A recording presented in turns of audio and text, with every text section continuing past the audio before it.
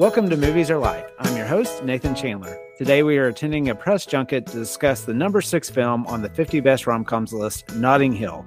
I'm welcoming in first-time guest and longtime friend / mentor, Robin Kriesman. How are you doing? Hey, buddy. How you doing, Nathan? Man, it's great to be with you. Yeah, this is great. So I've known Robin for a long time because he essentially gave me my first, I always say my real job in the film and media production area when I was fresh out of college.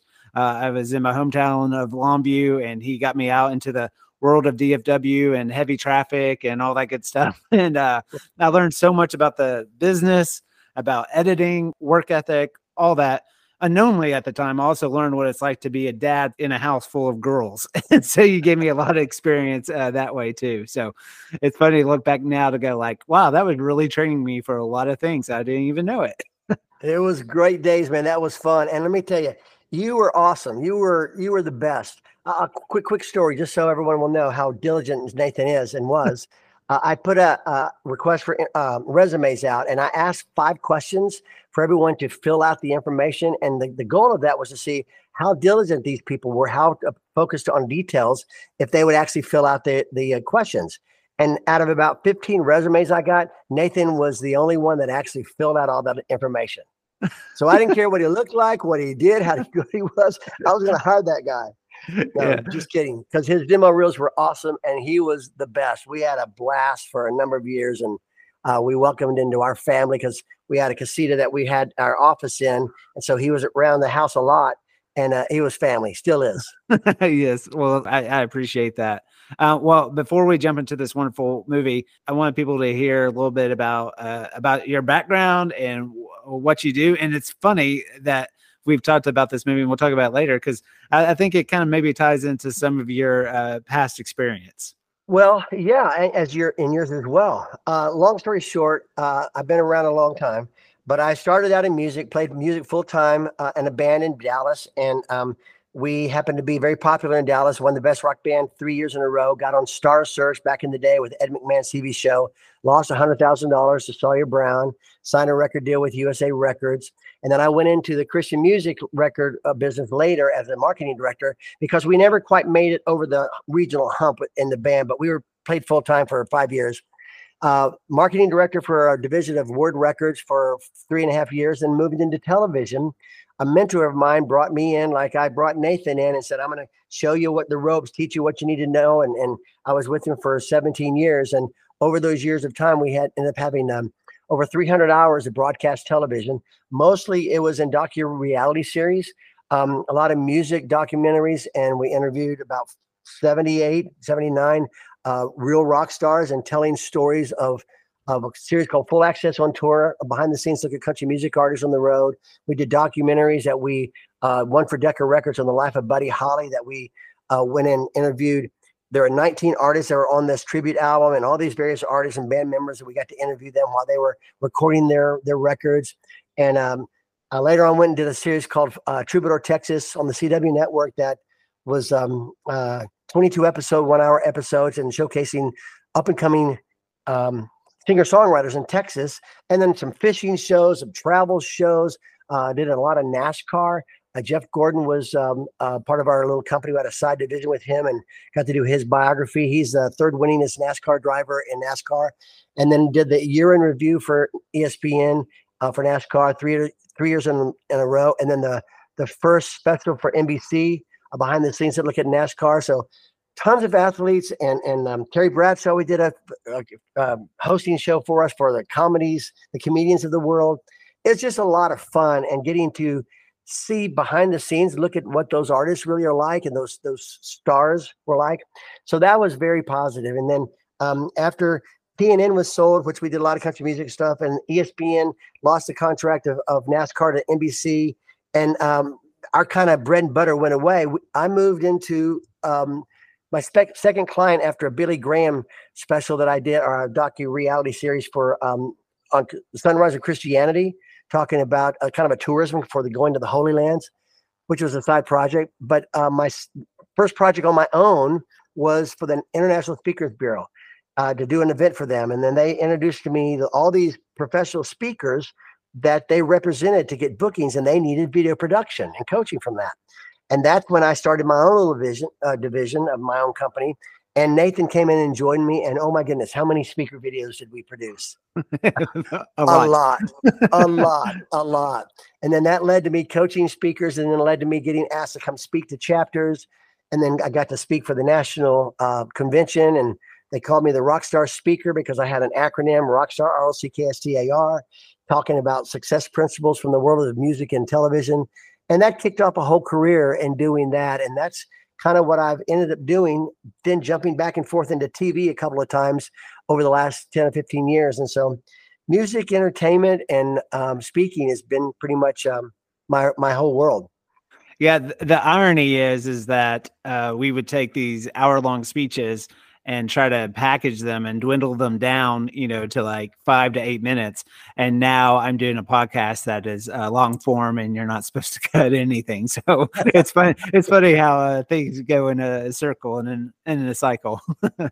Yes, indeed. Yeah, those were fun days, man. You were really, really good, buddy. Really good. And I still have speaker friends ask about you. Oh, well, that's nice of them. Yeah, no, I still follow them, so I probably see more of their stuff than they actually realize. So. True, and we've got 17 speakers in the Hall of Fame, Speaker Hall of Fame. Wow, that's crazy. Yeah, that is bizarre. Well, we'll jump into this movie. We'll grab our travel books and let's venture into the land of Notting Hill. Anna Scott is the most famous actress on earth. Oh, she's great. I have loved her. I love her smile. I'd say she's the most beautiful woman on the planet. Will Thacker is the least successful shopkeeper in Notting Hill. Do you have any books by Dickens? For a travel book shop, we only sold travel books. How about the new John Grisham thriller? That's a novel too, isn't it? They're worlds apart. There's something wrong with this yogurt. It's mayonnaise. There we are then. But only a moment away from destiny. Notting Hill is a 1999 romantic comedy film directed by Roger Michell. The screenplay was written by Richard Curtis.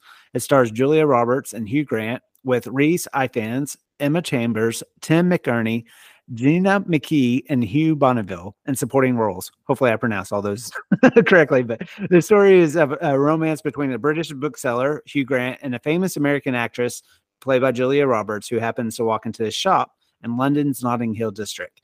Released on May 21st, 1999, Notting Hill was well received by critics and became the highest grossing British film of all time. At the 57th Golden Globe Awards, the film received 3 nominations: Best Motion Picture, Musical or Comedy, Motion Picture, Musical or Comedy Actress for Roberts, and then Best Actor for Grant. It also earned 2 BAFTA nominations and won a British Comedy Award and a Brit Award for its soundtrack. So, Robin, I kind of laughed. It is funny. I don't think we ever really taught movies so much because your life, especially like as you mentioned, when I came to work for you, you had 2 young children at the time, a busy life, your own business, working hard. I was just a single guy that would come in and work for you and then go home and I guess watch a bunch of movies. So I remember us basically talking a lot about American Idol and the show 24 with Keith Sutherland. And so anyway, you just made a kind of reference before we started recording that this is a movie that you've seen a couple of times before. So had it been a while since you had seen this movie? Yes, it had. You mentioned 1999, and our Emma, my youngest, was about 3 years old at the time. Caroline, my oldest, was about 6 or 7 at the time. So we didn't really see it initially, I don't think, until probably 81, maybe. I mean, no, 2001 possibly. Yeah. But we've seen it about 3 or 4 times over this duration of time. I love the movie. It's a cute movie. I think, both characters, all the whole ensemble cast were awesome. I love the idea of it. So we've been a fan of it. I liked it. And then we watched it. My youngest daughter, Emma, and she lives nearby us. She came over. We watched it last week or 2 weeks ago, I think it was. And it's just a good, fresh refresher. It's cute. Yeah, I would say maybe minus the music, and I'm sure I'm not a fashion guru, and so I'm sure there's some, outfits and the designs in there that have might age a little bit. But honestly, I feel like you could throw this movie on now, and if someone didn't know it was from '99, I would say probably save maybe some of the songs in it. I mean, it really holds up. It didn't feel like it was a movie that's over 20 years old. Absolutely. I mean, everything about it. I mean, it's first class from, obviously with the award that it had, but even with the music, there are a lot of movies today that still go back to, the classic of 80s and 70s and, even 90s stuff that's relevant as far as stuff. But you're right. I think you've got quality actors and the photography, everything about it. The scripting, the writing was very pithy and very intriguing. And it was just, very detailed in the minutiae of some of what they were doing, very descriptive. It was a very engaging movie. I think anyone would enjoy it if you watched it today and you've never seen it before. Yeah. So I'm sure you've been watching all these romantic comedies along with my podcast and listening to every episode. But I will say every day. Yeah. I was quite taken by this movie. I've seen it. I've seen it a couple of times, probably like early on in college. So, because when I was in college is kind of when DVDs came out or really starting to get popular. So that was something that was really common in dorm rooms and stuff like that. So I feel like that's when I saw it the most. So it's been a while, but especially we're not quite halfway through the list. But I mean, after we finished watching it, I was like, I really love this movie. And I didn't know actually where it fell on the list. And when I saw that it was number 6, I was like, oh, okay. So it's held in pretty high esteem, but I really loved it. I just kind of loved everything about this movie. I think the screenplay really stands out. And it's just kind of ironic that the film that we covered before this is 4 Weddings and a Funeral. And it just kind of worked out scheduling wise. I didn't mean to necessarily do another Hugh Grant movie, but also Richard Curtis wrote the screenplay for this movie and 4 Weddings. And so especially seeing that 4 Weddings, listen to that podcast, we kind of dissect it now. You can really see how Richard Curtis has grown as a screenplay writer from this movie. And then also the performance of Hugh Grant, because I think Hugh Grant probably gets pegged with, playing somewhat the same kind of role as, a real handsome guy, but he's very, he doesn't have confidence and he kind of bumbles. And I think this performance is actually, even though he still has those characteristics, I think it's a little bit more reined in some of his like work prior to this movie. But I think also just being a big movie fan, the kind of how it gives you a little, behind the scenes peek at the industry and Julia Roberts, being this huge celebrity. And so I think it's also a very, very, I appreciated the patience of the movie and the scenes. Like, I don't know if you picked up just and how the two talk to each other. I mean, they really there's a lot of pauses, not awkward, but they really do feel like real conversations. I totally agree. Authentic kept coming up as we were talking about it. It's just very real and such a, when Julia Roberts says at the end of the movie, the fame is not a real, I'm just a girl. That whole famous line. We won't get into that yet, but I mean, it shows true. When she went to the, I don't want to jump ahead, but when the birthday party for the daughter, the sister, yes, how unique that setting was compared to what her world was.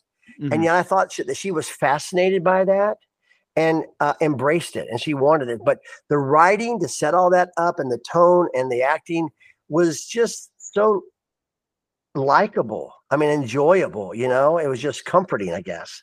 But I think they did a fantastic job in all aspects of it, from writing, creative, directing, casting, producing of it, editing, everything was just superb. Yeah, I really, and it's interesting. You can't help but watch it and kind of wonder how much of this character of Anna, played by Roberts, how much of it is actually Roberts herself. But, in reading reading the background of this movie, they wanted Grant and Julia Roberts from the get-go, but both of them talked about, how much they connected to the script. But you can't help, even though she's maybe not exactly like Anna, you can't help that you're kind of getting this inside look to how she feels. Cause at this point she's been a star for a long time.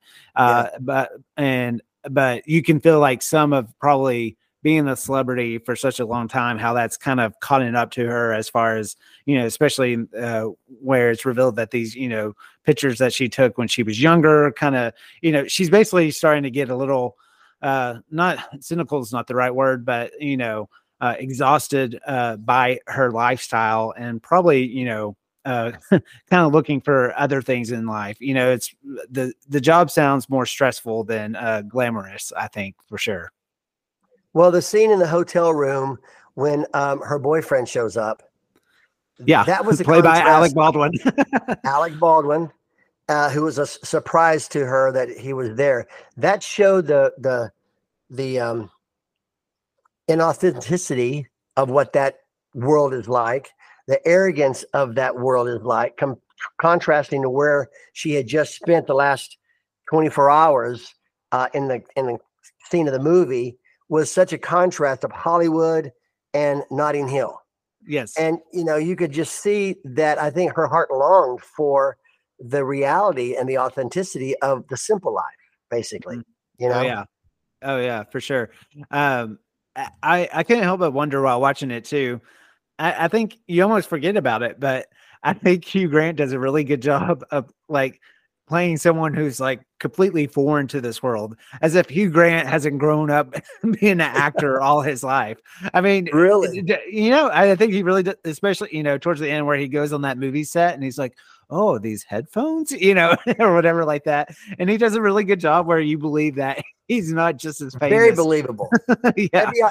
Every part of it. Every part of it was very believable.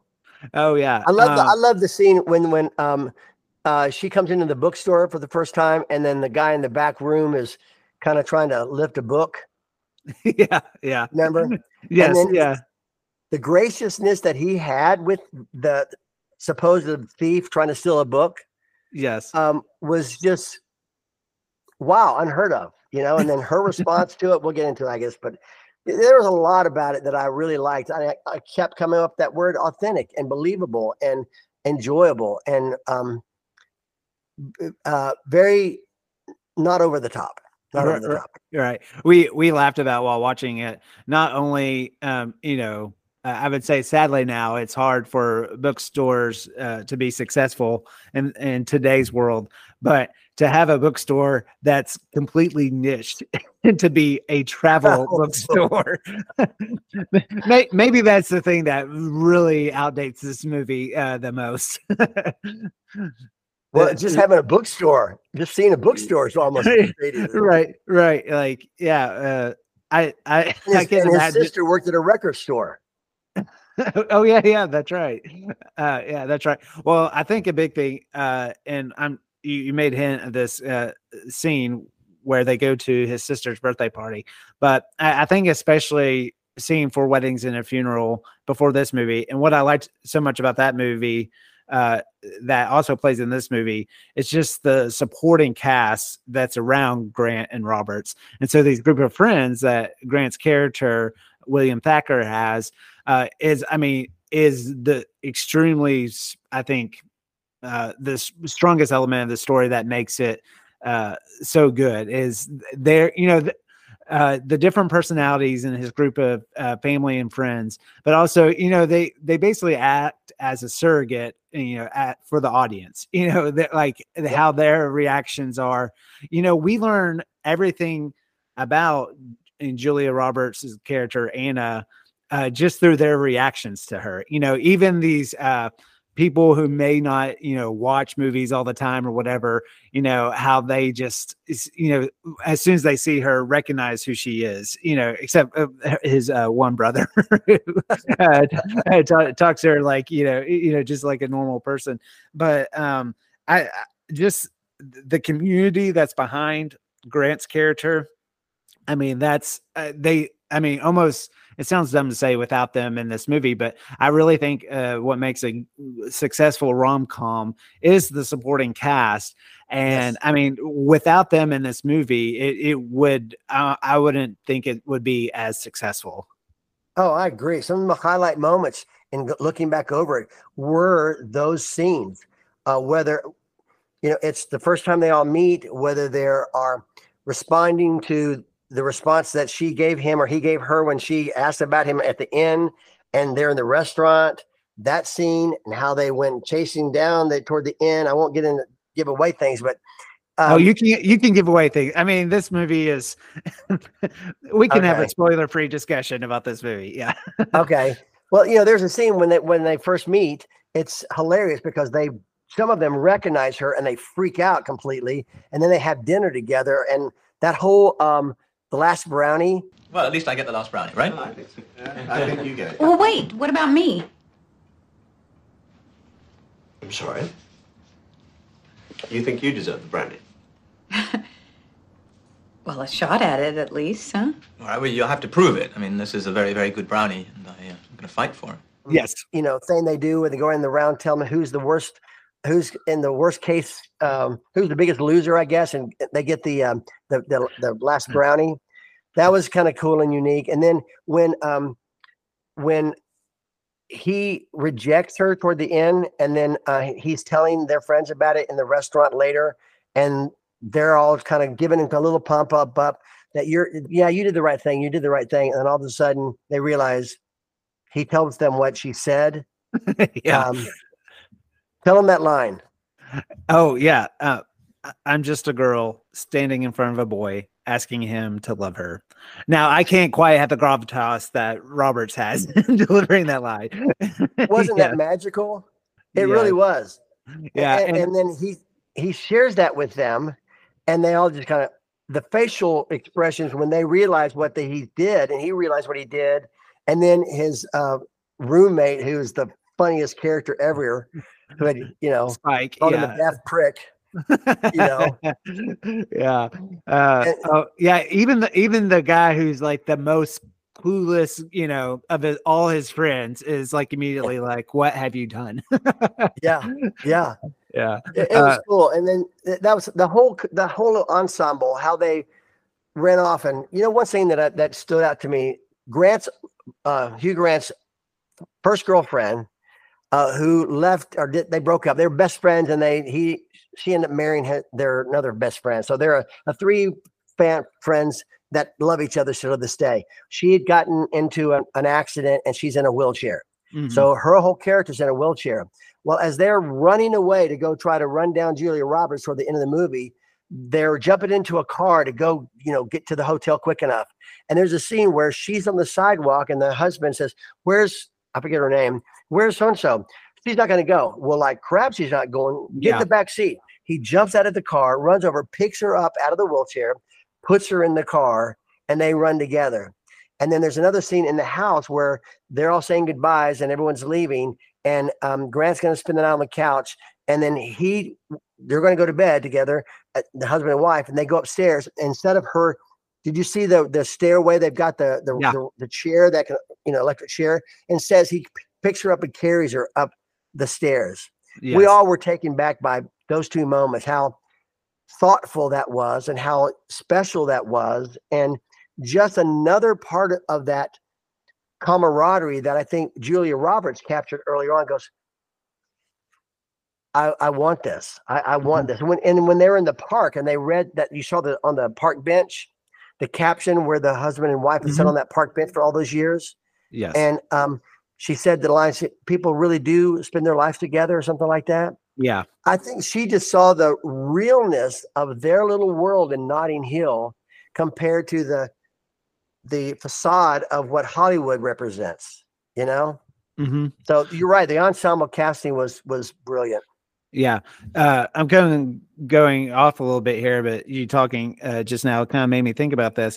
But, I would say you were definitely, we all want to be successful in life, but, you talked a little bit about your background and your musical career. You were certainly pursuing fame of some sort. That's fair to say, right? And so for sure, I'm going to be a rock star for sure. Yeah. And I think it's a little funny as you get older, not that I ever wanted this, but I remember one of my best friends, he always talked about how he, like in our 20s, wanted to be on The Real World or whatever, this like pursuit of fame. And then you get to like, at least the age I am now, and it's like, oh, there's absolutely no way I would want to be, famous or that sort of thing. But could you, I think you, a lot of maybe actresses like, Julia Roberts, I really can't speak for them, nor do they need me on this podcast to do that. But I really liked how you could see how maybe early on where you pursue such things, and she is in this world that she's gone so, far away from this reality that William Thacker lives in. I can see how when you get to a certain point where you're just like, you really crave those things. So all that to say, is there a part of you that's, you mentioned, losing on Star Search, but I mean, just your simpler life now, is that, does that make sense where I'm going with? Like, Yeah. I mean, I always wanted to, I was playing music throughout growing up all of my years, and I always wanted to be a rock star. I played in a band with my cousin. He and I, started that, and that was our joy. That's what we wanted to do. And we got really, really close. I mean, comparatively to a typical band, we had made it past that first or second level and trying to get into that, top end. I remember when we got our record deal, our label was telling us, okay, you guys have been, quote unquote, the guys in Texas in the Southwest, but now Rick Springfield and Bryan Adams and Loverboy, they're your competition. And that was a slap in the face going, oh my gosh, this is reality. This is a completely different world. And we got to open up for a lot of bands, but we never got that full amount of fame. Yet I met my wife during those latter part of the days before we really got all the big fame going on. And had we won Star Search, Sawyer Brown, who beat us, they still played to this day. They're still a band to this day. And I probably would not have met my wife had we won, because I met her after that part. And so I know that would have changed my life greatly, for sure. And I thought I knew a lot about the world of full-time musician because we did it for 6 years until I started doing television shows about famous artists on the road and going out, spending, 5 days with Trisha Yearwood or Travis Tritt or George Jones, or getting to interview Paul McCartney. All these things that happened were to a point where, wow, this is amazingly cool, but I wouldn't want to do this full time all the time. I get to go home and see my wife and my kids and hang out with my dog, and things like that. So yeah, I could see how that would be a really difficult thing. I'd love to change my paycheck in my bank account. Right, of course. And my multiple houses all over, across the world. But no, God had a plan, and I wouldn't change anything. I love my family. I love what, God has brought into our life. And so, no, I wouldn't want to change anything. Yeah. Maybe a little bit of stardom. Maybe some things here or there. Yeah. Going into we're going to kind of, I think, just kind of blend all these together in so much as sections. But one of my favorite scenes, and you kind of just mentioned it. And one of my favorite scenes is the press junket scene that he first goes to, and it has to fake being a reporter for Horses and Hounds. But I was watching it, and I was like, oh my gosh, this movie is so good to talk to Robin about. I just hadn't even really thought about it. Because I think probably if you haven't seen this movie in a long time, Notting Hill, we just mentioned the most famous quote. I mean, you really do remember more of the kind of just the love story, really. But I think you forget about all this, like, kind of. I had completely forgot about this press junket scene, which it really it plays out a whole. It's pretty long, and anyway, I love that scene. It's just so funny. But could you kind of connect with it a little bit? As you mentioned, you've interviewed a lot of people in your life. You've interviewed a lot of celebrities, but I connected. I have not interviewed as many people as you have, but I totally connected with. Maybe not seeing the movie he's asking questions about, but just kind of stumbling when you don't quite know what question to ask. I don't know if you could relate to that scene at all. Well, I can relate to that scene in a different way. I mean, I wrote the whole ideas of our show, so I was very, very, very knowledgeable about everything. But my executive producer, my mentor, who taught me everything I know, we were the co-interviewers. And so I would feed Bill the information prior to us. I mean, we're on the plane going, to meet with the team, and we would be on the road with these acts during Full Access on tour. We would be on the road with the act for 3 days, and cameras were rolling virtually 24/7, and it was a docu-reality series. So we would have a prime interview with the artist and then multiple secondary interviews along the way. But I'm feeding Bill all of the content and all the details, and I have scripts and so forth, and we're bantering back and forth. But I could sometimes see him going down a lane that was not really correct, if so, to the point. And cameras are rolling all the time. So I would jump in a little bit and kind of bring something up, and it would kind of pique his memory. And he was so sharp, he would jump right back in on it. But the funny thing about this with Hugh Grant, is that this junket he doesn't know he's coming to this interview. It's Julia Roberts is the star of a movie, and all these writers come together and they get like 5 minutes with the star, and they parade them through the time together quickly so everyone can get a soundbite from them. And he's thinking that she just wants to see him after having a kind of a semi fallout, or maybe the first meeting a few days ago. And so he's surprised by it. And so he gets there and he realizes there's a guy walking down the hall with him, and wondering why he's walking down the hall of his hotel, and he gets in there and he realizes, okay, this is an interview and I don't know anything about it. And he didn't see the movie. They were going to ask about the movie. And he gets in there and they say, okay, so what magazine are you with? He has no idea. The guy had just mentioned some, famous movie magazine, and he sees a magazine over in the little bin where they had all the magazines, and said Horse and Hounds. So he just says, I'm with Horse and Hounds. Okay, come on in. And he gets in there and he knows nothing about it. So he's asking, well, did you have any horses in your movie? And what were those scenes like? Well, no, we really didn't, because, well, as you know, it was a space movie. Oh, yes. But would you have had one if you were not in space or something? But yeah, it was totally clueless. So I haven't been that bad, but it's been close a couple of times. Yeah.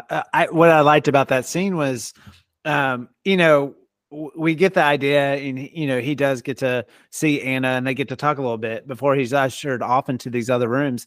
And I feel like there's something in me that thinks that movies now would go on to another scene. But the fact that they play out these, we spend some time as he essentially spends the day there. And I liked that, not that this movie is necessarily a realistic story, but it feels like it could be realistic. And I think it's because of these moments where I think realistically, if he was ushered in like that, he would literally be stuck there all day. And they make the most out of these moments. Those junkets are actually real. That's how they really do it. But the fact, to your point, the fact that they kept him in that line going to another, interview and another interview, and he didn't see the movie at all, and he's totally clueless. That's a great question. Great point. I wonder why they did that, because I remember the second time that I watched it, or the most recent time I watched it, was I thought it was over, but it was a little not awkward, but I think maybe the point was just to show him how out of touch he is to what Hollywood is. He's a bookstore owner in a little, village of Notting Hill in London. Yeah. So maybe that was the point, but that's a good observation, because it really didn't need to be in there unless you just wanted to cement the, oddity of why he's in her world. Yeah. And also I think it really pays off almost, her character. I mean, and they don't say it. I think a lot that pays off in this movie, or the things that aren't said, is that I think, the interest maybe clicks more to the fact that she realizes like he's stuck around that much all day. And I really appreciate her performance because in this movie, because the way she's slowly becomes more vulnerable throughout the film. But I love how she has the gravitas of, being this Hollywood star, and it's always kind of funny because it is Julia Roberts. But, for the certainly most of the first half of this film, she plays just on her celebrity. She doesn't say much, when she walks into the room. She always kind of lets other people kind of stumble over her. Like she just has command of the room. And I really think, you really feel that totally. So I love one line in that section. The whole surreal but nice comment that happened early on, and booking things, that was cool. But in the interview with the junket, one of the actually her producer, I think, or handler, it kind of steps in and out of the room several times and gives them a little moment of intimacy, of privacy, and she's asking him a question about, I may be able to stay over a day or so. Wonder, if that would be possible to see, or something to that effect. But I wrote down the line that I love. I forgot how it was set up. She said, asked him a question. So what do you think about all of this? And he said something to the point that it's like a dream. And she goes, well, if you were in this dream, what would you do next? And I wrote it down. He goes, well, if it was a dream and I could do this because it is a dream, I would change my personality, and then I'd walk over to the girl and I would kiss the girl. And then the guy the handler walks in and kind of interrupts the moment and then walks back out. And maybe there's a cut there where I would walk over, and I don't remember if they cut there and he came in and then he responded, kissed the girl afterwards or something.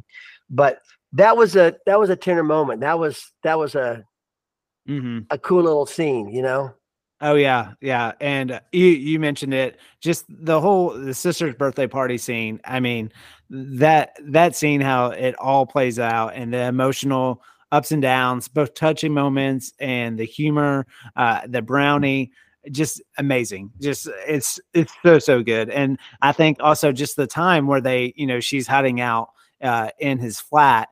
And those scenes that they have, how they, she's reading lines to him, and just those moments they have, and how it just comes, completely crashing down, but still staying, still keeping the humor in mind, with his roommate Spike, who poses for the camera and his underwear. So good. Movie musings. I know you pretty well, so a lot of these, certainly this first one, is kind of a setup for you. But Robin, okay. I was going to ask you, who is the most famous person you've met? Nathan Chandler. Yeah, right. Host of the podcast. No, you mentioned it. You mentioned it already, but I just want to let you know, I tell your story to other people all the time about who I hope is your number one. Yeah, it's Paul McCartney. Yeah, it's amazing. No doubt. It was an incredible experience in so many ways. Want me to tell the story or just answer that question? Oh, what's a quick snippet of it? Yeah, no, don't tell the whole story, but I want somebody to book you for a speaking gig to actually hear the whole story. But overall, like essentially all the good stories you hear about him, you can vouch for that. 100%. I just a quick. You can't deny that Paul McCartney is a rock star. He's Sir Paul McCartney. He's one of the wealthiest men in the world. He's one of the best songwriters. He's sold more albums, blah, blah, blah. He's a rock star.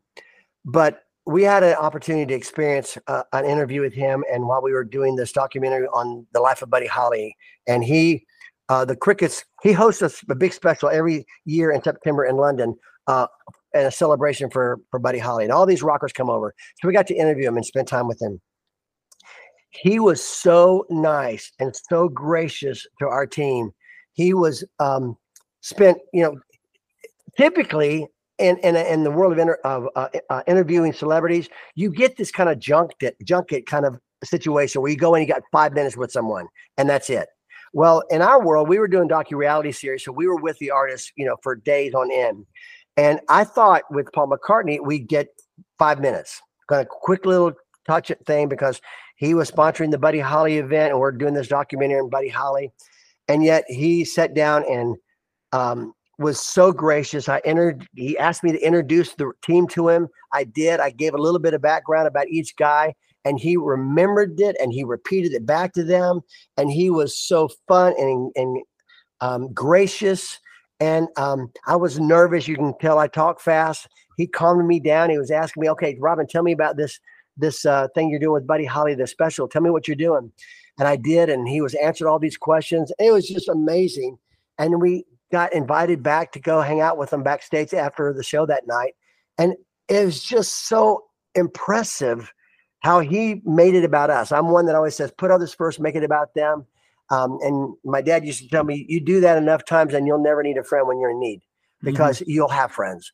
And so he ingratiated himself so much to us. He was like, wow, a real true rock star in every sense of the word. So yeah, I'm a major Paul McCartney fan, music and personally. Yeah. Yeah. I can't remember if I was working with you when this happened, but I got to essentially, it wasn't a press junket like in this movie where you get ushered to room to room to room, but I got an opportunity to meet and I say interview very loosely Jason Schwartzman, who's an actor. He's been in a lot of Wes Anderson films, but I got this opportunity. Very, very nice. My friend Matt Mungle, who's been on the show before, he allowed me this opportunity, but it was me and 3 other really like legit reporters. Like I was sitting there going like, I don't know why I'm here really. And we meet Jason. I felt that way. Yeah, we meet Jason Schwartzman out in the courtyard. He was a little late, but like so nice, like very apologetic. And we probably sat there with him for about an hour. And honestly, I didn't say a word. I just listened the whole time but I got one question in and I felt like it was a good question and he answered it. And I was like, all right, I'm good. Yeah, this is amazing. Yeah. But so I haven't had as many brushes with famous people as you have, but I always like to tell that story because he was a extremely tremendously nice guy. So that's cool. Yeah. So in this movie, a lot kind of centers around this piece of artwork that William Thatcher has in his living room, and it comes back to play later when she gives him a gift. And so I was wondering, do you have a favorite artist or a work of art that you really appreciate or cherish? It may not be from a favorite artist or a famous artist. You know, I like I said, I did a documentary for Billy Graham on the Sunrise of Christianity. So I got to go to the Holy Land for one time with him, and I've been back twice before. We've got some icons that represent the life of Christ direct from the Holy Lands, and some monasteries that we got to go visit during that period of time. Amazing experience, amazing time, and to understand the reality of Christianity from what we see in contemporary just churches today and everything else. And we have some really beautiful iconography that Elizabeth particularly has really an eye for, that we love, and we have them in our house, and they're stunning. Mm-hmm. But from regular, art, not really. I mean, we just got a lot of family photos, and I've got some guitar pictures and stuff like hangings on the wall. But the iconography, I think, is probably the most things of these, I mean, stunningly beautiful icons. And just getting to go to so many of these locations in the Holy Lands and just see the majesty of what they've done. I mean, it's stunning. I mean, it's amazing. But no, not that I have a piece that I would sell or that I would like, gosh, come look at this beautiful thing, except these icons. Yeah. Yeah. I've been very fortunate to have a lot of amazing artists in my family. So my dad, and they're all like different styles. And so we have artwork from my dad, from my sister, from my mother-in-law. And so, we're very fortunate to have, we get to display a lot of those, probably so much so we're running out of wall space around here in my house, but cool. So a little less serious question. Have you ever had a bad roommate before? And hopefully Elizabeth is not your answer. No, I really haven't. I had a weird roommate, which actually turned out to be a good thing for me. My freshman year at Baylor, we both went to Baylor, lived in Penland Hall, and What floor did you live on? Third floor. Oh, okay. I was just Third wondering. floor. Yeah. Herb was my roommate. He was from East Texas, and we had a really good corner of our hall down there. And for some reason, a bunch of us, they said, let's put some people in office. So we ran for president, vice president, and secretary treasurer in our little area of our wing. And he got president, I got vice president, and the guy, Tim Brandon, across the hall got secretary treasurer. So we kind of, our little end of the corner ran the freshman year that year. But Herb transferred in the middle of the semester, the next semester, and went to A&M. So I became the president, and we had an empty spot as vice president. So that was the weirdest kind of thing, that he had this position. Not that it meant anything. It didn't mean diddly squat. We didn't do anything, and we just go to some meetings. But the guy's the president of the freshman class, and he leaves in the middle of the semester. He was kind of an oddball. But no, I don't remember anybody else that was weird or bad. Yeah. Nothing like this guy in the movie. Golly. Yeah. Well, I had more of a roommate situation than necessarily the personalities, but my sophomore year, I lived with 3 other guys. We lived in a 2-bedroom apartment, and thankfully the guy I shared a room with, we were great. I was also great with the other 2 guys. But those 2 other guys that shared a room despised each other, hated each other. And so much so that one of them refused to be in the same room. So he would always sleep downstairs on the couch of our living room. So and he I think he decided to take an off semester. So he worked like late at night. So he was like an all night guy, sleep all day type of person. And so it always just messed with your vibe, because you walk into your main living room area and he's asleep on the couch. But it was horrible. It was just the way they wouldn't talk to each other, and then dishes weren't ever done. It was a mess. So anyway, it was almost like I would take Spike, I think, over over that situation. I was just about to ask you, would you live with Spike? You would live with him? Oh my goodness. Well, I don't know. Rom-com rankings. So the first category I have is the romantic chemistry between the leads. So what is your ranking between the chemistry between Grant and Roberts here? Because they were conflicting a lot of ways, you think maybe they don't have chemistry. But obviously she was taken back by him. Obviously he knew who she was when she walked into the bookstore. He was, but very calm and very cool. Explain how you mean that.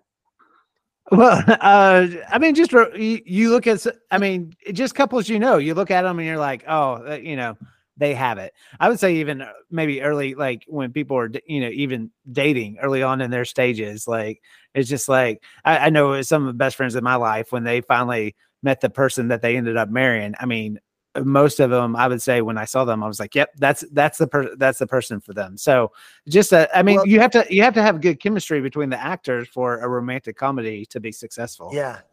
What happened at the end, them coming together, definitely says that they've got great chemistry. Definitely. They were soulmates at that point in my mind.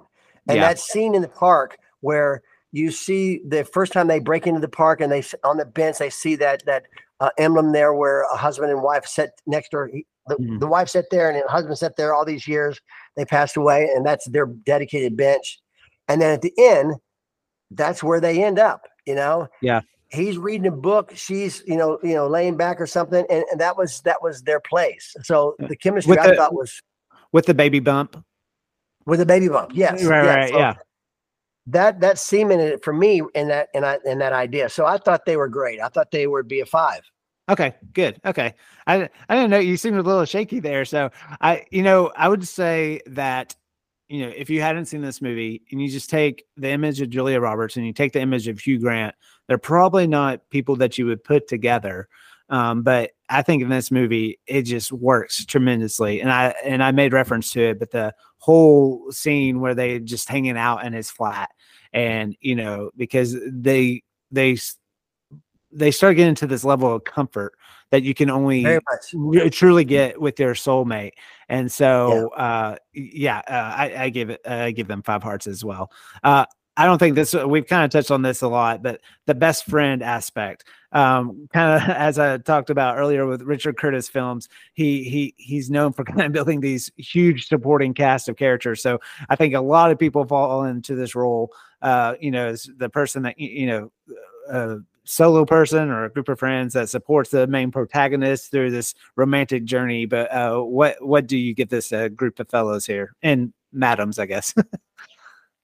In this particular movie? Yes. Oh, definitely a 5. Yeah, me as well.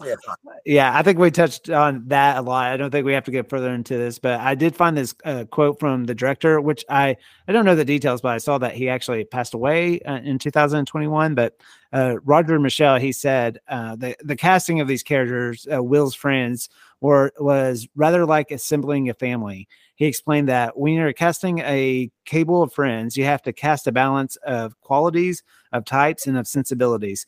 They were the jigsaw that had to be put together all in one go. And I think we've got a very good variety of people who can realistically still live in the same world. I mean, that quote, it just perfectly sums that up. Yeah. That jigsaw, well, that's perfect. Yeah. Yeah. So I don't know. The third component is the soundtrack. I don't know if you had a chance to listen to the soundtrack or not. No, I haven't. I liked what I hear. I didn't think of this movie as a soundtrack movie. Okay. Like Footloose or Dirty Dancing or, yeah, certainly. Top Gun or anything like that. But I enjoyed it. I can't even think about it. Why not really? Yeah. So, I do think so. I would say the big. Oh, I tell you what I do. Ain't No Sunshine When You're Gone. I love that. Ain't Sunshine. Yeah. I love that scene when the transition from season to season to season to season. That was a very great representation of time. That's a very common way of doing that. But Ain't No Sunshine was playing in the background, and you're seeing him, stroll through the marketplace. That was a real good use of music. I can't remember other pieces necessarily, but I do remember that one. Yeah, so we listened to the soundtrack kind of after the movie, but it plays big during the chase scene towards the end. But "Give Me Some Lovin'" by the Spencer Davis group, plays. Yep. There's an Elvis Costello song at the beginning called "She." But in pure late '90s form, there's also a song by 98 Degrees on this. Nick Lachey's boy band. Shania Twain has a song on this. So and I didn't know that. Famously, the song "When You Say Nothing at All" is kind of the standout, and that's the song that plays when they go into that garden for the first time and hop the fence. And if you're like Whitney and I, that song, I think that song means something to our generation. It was like the ultimate slow dance song, like in college and stuff like that. It's Ronan. Oh, the words of that and the intent of that is so good. I'm comfortable with you no matter what. When you say nothing at all, it's just good. Yeah, it's good. But as we were just starting to dissect those lyrics, when he was like, it's kind of rude if you think about it. Oh, really?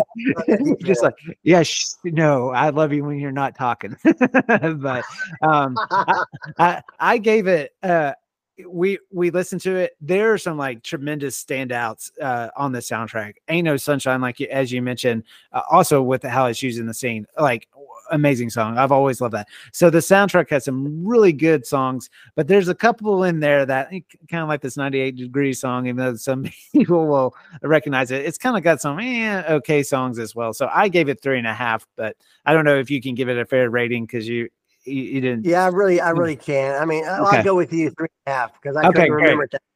So that says a lot, I guess, in some ways. Yes. I was captivated more with the storyline and their acting versus the music. The Ain't No Sunshine is really one that stands out the most, and that was great how they did that. So I'll give it a 3.5 as well. Okay, awesome. Fourth category is the chase scene or the declaration of love. I'll go ahead and say I gave this 5 hearts. Winnie and I, we absolutely love this. For some reason, I mean, as it played out, I started to remember it. But you mentioned it, like how they hop in the car and then he goes and gets his wife to make sure she's with them, and then how they go into the hotel lobby and that the front desk guy kind of gives them the hint to, you know, where they're at, and the music, and also just the end scene with, you know, now we're not this like individual room, right? Where like as in the most public space you can get. I love that it's a callback to this press junket scene, you know, where it was these individual rooms. Now we're in this huge hotel ballroom, you know, and he's got to ask these questions in front of her, and how it just all, you know, calls back to one another. I absolutely love it. So I gave it 5 hearts. I don't know if you felt as strongly as I did. I would 100% agree to that. And if you noticed the nuance of their eye contact at the very, very, very end, when she first saw him after the last question, and she saw him and she lit up, and he asked the question that played off the other reporter's question, and then she was like, you know, interested. So he's not here to bash me. He's here to talk to me. And then she reaches over to her handler and says to ask that question again. Just their connection. When I think it was when he asked her the question, would you reconsider your answer to Mr. Thacker, or whatever his last name is? And he kind of lifted his eyebrows, you know, a little bit like that. And kind of acknowledged, like, yes. And then when she hesitated and then said yes, I got chills. It was just one of those moments where, oh my gosh, this is working. So yeah, that for sure. And you cannot not go to the main line in my mind. You know, I'm just a girl standing in front of a boy, asking him to love me, you know, that moment. And then when he repeated that moment in the restaurant with the friends. Yes. I mean, I know she's an actress and all that, so she can deliver a line, but she said she might be as famous as it can be, but also that she was just a girl standing in front of a boy, asking him to love her. And then you see the expression of all the people, like, oh, wow. Yeah. That was heavy.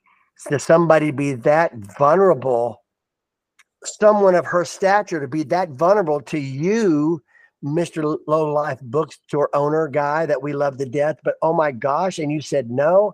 And then they all reveal, go, you screwed up. So that's when the chase scene happens, and it's so refreshing. But those moments were iconic in my mind. Oh yeah, for sure. Last category, we usually don't dissect it too much, but the rewatchability factor of this movie. How do you rank that? Proven it. I've watched it 4 or 5 times. Okay, there you go. Yeah, 5. I give it 5 hearts as well. Almost to the fact, us rewatching it, you know, now I was like, oh my gosh, it's been way too long since I've seen this movie. So, yeah, it's definitely one. Hallie sat down and watched this movie with us, and she really liked it a lot. And you can tell kind of when she's into it or when she's not, and she really liked it a lot. Recommendations. Is there anything you are watching or listening to or reading that you've been telling other people about? Just, you know, television, you mentioned that earlier, 24, I love 24, always do. I've watched it several times. Watched West Wing several times, the whole series. If you haven't watched any of those things, they're brilliant. Aaron Sorkin is the writer behind that. He's incredible. And I loved the from a technical standpoint, the Steadicam movement of all the camera action, all the character action, the pithy conversation. It's just constant. Well, West Wing does that perfectly. 24 did that perfectly. There's a show Jeff Daniels was on, The Newsroom. Yeah. Did you ever see The Newsroom? I saw most of the first season. I loved that. Yeah. I loved that show a lot. And Emma and I watched, my youngest daughter, we watched Castle and The Rookie. Okay. We have followed what's his name in that, and we love both of those. And the most recent thing I've watched, and I don't watch a lot of television anymore. I just watched Netflix a couple of times. Yeah. Is Blacklist. Did you ever see Blacklist? No, I didn't. It's espionage type of show, and I like that. It gets you going pretty strong. It's kind of relevant to a lot of the crap that's going on in our world today about all these private divisions of security and police, and it's interesting, but it gets pretty dark sometimes. So yeah, not necessarily a family viewing. Castle and The Rookie are really good, and if you can watch The Newsroom, that would be great. And did you ever see Sunset Strip? What is it? 66 Sunset Strip? Yeah. Kind of a play on Saturday Night Live. That was a great show as well. Yeah. Aaron Sorkin, he's the man. He's brilliant, man. I love everything he's done. Yeah. Hey, what did he do? The comedy Sports Night or something as well? Yeah, Sports Night. Yeah, Sports Nights. Yeah. Amazing. Yeah. So for my recommendation, I was a little late on the train to this one, but I didn't catch it in theater, but it's one of the more successful films from this year, but it just came out on Prime Video, but I watched Creed 3. Have you seen any of the Creed movies with Michael B. Jordan? No, I saw the Rocky stuff, but not Creed. Yeah. So the first one is really, really good. I didn't see the second one. But I had heard a lot of good things about this third one, this third installment. And so I watched it. I would say that I didn't feel like not seeing the second one. It kind of fills in the gap. So I feel like if you're not super familiar, but I wouldn't say the best movie ever, but it's pretty entertaining. And it's probably been a while. Yeah, it's probably been a while since I've seen a good sports film in a while. I'm sure there's some out there or whatever. Michael B. Jordan, who plays Creed, also he directed this movie, and he does a really good job. And there's some really cool things that they do, especially in the boxing scenes, that are really good. It's got some sports cliches, like there's not, like most Rocky films, right? You know where it's going a lot of the times. Yeah. But anyway, those are fun though.